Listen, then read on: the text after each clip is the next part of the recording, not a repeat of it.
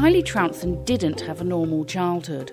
As the daughter of IVF pioneer Alan Trounson, she grew up in the shadow of one of the greatest, but also most controversial medical breakthroughs of modern times. Now, as an adult and a playwright, she takes us on a journey that explores that legacy. Hello, I'm Fiona Gruber, and to find out more, I spoke with Kylie about The Waiting Room and her take on the largest and smallest aspects of creation. I think I had a pretty clear understanding from a very young age of what he did. I was probably one of the few children at the time to know what an embryo looked like under the microscope. I knew my dad was a scientist and he was, working on in vitro fertilization and what that meant, making babies for infertile people.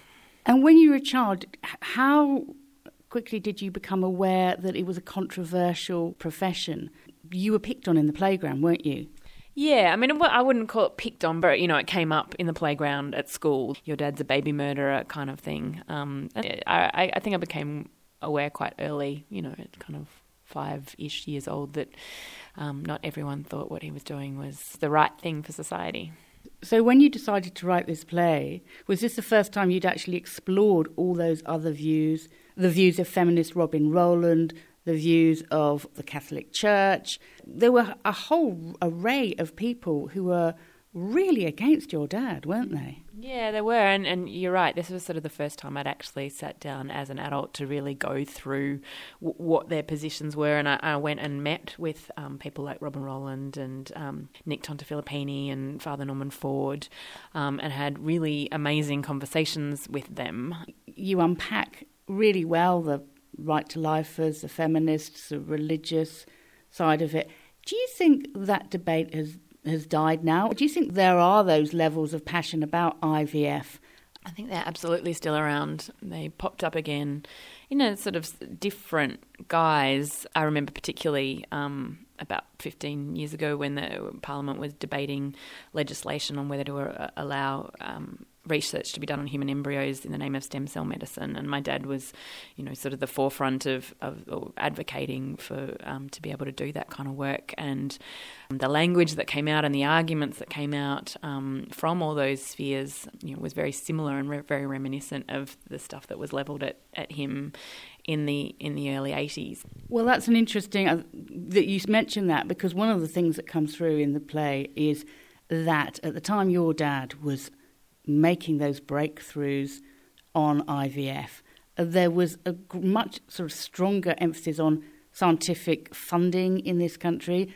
And as one of your characters points out in the play, there's not even a Minister for Science anymore. Well, it made me quite sad looking through this stuff and particularly looking at media from the time, because when we had Australia's first IVF baby, it was the second in the world, and they were only months out of being the first in the world. And in fact, the science that Dad pioneered is the science that they use now. We developed, modern IVF. We were absolutely cutting edge, and that was massive for Australia at that time. And I think there was a great deal of pride in that. As much as there was controversy, there was also like, we're, not just good at cricket, like we're world leaders in this area. And it made me really sad to realise how far behind we slipped and how quickly.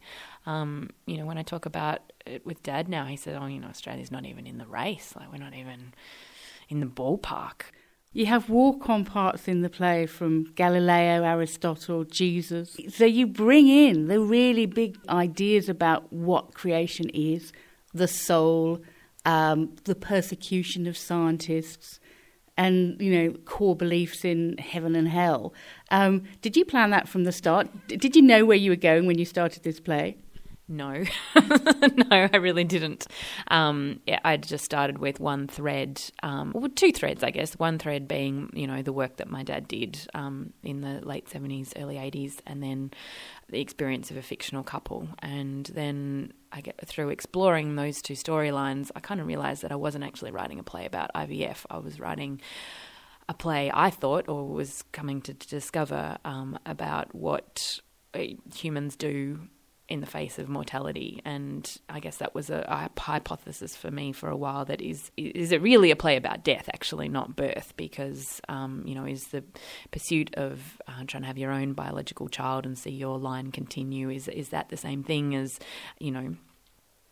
creating a scientific breakthrough and, leaving that legacy to the world. And in the same way, creating a play is, some way of leaving something of yourself in the world after we're not here anymore. And then, how do people who believe in an afterlife and God grapple with that? So it just broke open the play to kind of much bigger ideas, and then I needed big characters to tell them, I guess. So, I felt that I needed Jesus to walk in and sit on a filing cabinet on stage, and I needed Aristotle to come and talk about ensoulment because he was, the person who was talking about it first.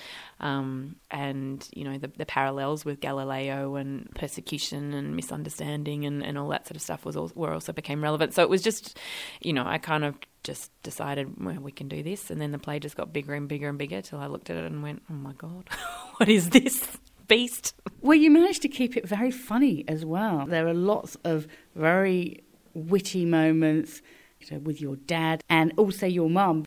You really kind of bring those aspects to life. Were you always going to have yourself on stage in this? Or not you, but an actor playing you? No, it was something that came up. I was desperately trying to keep myself out of it. I knew my dad was going to be in it. And then my mum crept into it, and I really resisted writing myself into the play. But, I kept telling people stories, the director and dramaturg and actors that I was working with when we were developing it, and telling them stories about what I remember as a kid of Dad's work and how it, and the bigger questions that it raised and how society was talking about it back then. And people were just like, you've got to put that in, that's really interesting. So I relented and I put myself in a little bit, and then... yeah, and then, my own process of wanting to conceive a child, which came up while I was, writing sort of a second draft of it, was kind of too difficult to ignore. It fed into the work. It's pretty impossible to write a story about conceiving and not conceiving babies when you're trying to do that yourself. You haven't gone for a heartwarming play about, the inevitable results of IVF. Your play really looks at the pitfalls as well as the great rewards of it. You're really quite unflinching, aren't you? Yeah, I guess I felt, in researching the play and talking to people who've been through it, of course there is, the kind of bigger happy outcome for society is that there's 5 million babies in the world that weren't here before my dad did the work that he did. But on a kind of individual level, it can be an incredibly difficult, fraught, emotional, draining, unsuccessful pursuit. And I guess I wanted to acknowledge that experience because it's quite common. A lot of people who go through IVF don't get a child, and that's what really struck me also when I was talking to my dad about the very early days of IVF before they even knew they could create a baby in a lab was, and it was my dad's insistence also that I think about these people too, the people who went through it in the 70s when it was highly experimental, there was no baby born, but these people would live in hospital and have, huge amounts of invasive procedures and things done to their body with no real hope of having a child, but they did it because, they desperately wanted one, but also because they felt they were contributing to developing of this, what was then crazy sci-fi type ideas. So in the audience, I imagine everybody who's watching this play will either know someone who's had IVF or have had IVF or have a position on IVF. Yeah, absolutely. And I'm quite conscious of that, I think, going into production now that, everyone in the audience will bring, their own personal story to it and their relationship to that science to it, whether it's their own or, family or friends. I think we need to be really respectful of the stories that we tell on the stage to try and be inclusive and careful and truthful. And it's also, I think, one of the reasons why, I wanted it to be funny as well, because I don't think you can, handle a whole lot of darkness unless you have the light in there as well. So, yeah, I hope it's moving and affecting for people in an uplifting way. And that's, what I really tried to do. Kylie, thanks very much indeed. No worries. Thanks, Fiona. The Waiting Room by Kylie Troughton, directed by Naomi Edwards, is playing at Art Centre Melbourne, Fairfax Studio, from the 15th of May to the 27th of June. Book online at mtc.com.au/waiting. Or phone the box office on 03 8688 0800. This podcast is part of the MTC Talks series. To listen to more episodes from the series, visit mtc.com.au/MTC Talks. or search for MTC Talks in the iTunes Store or on SoundCloud.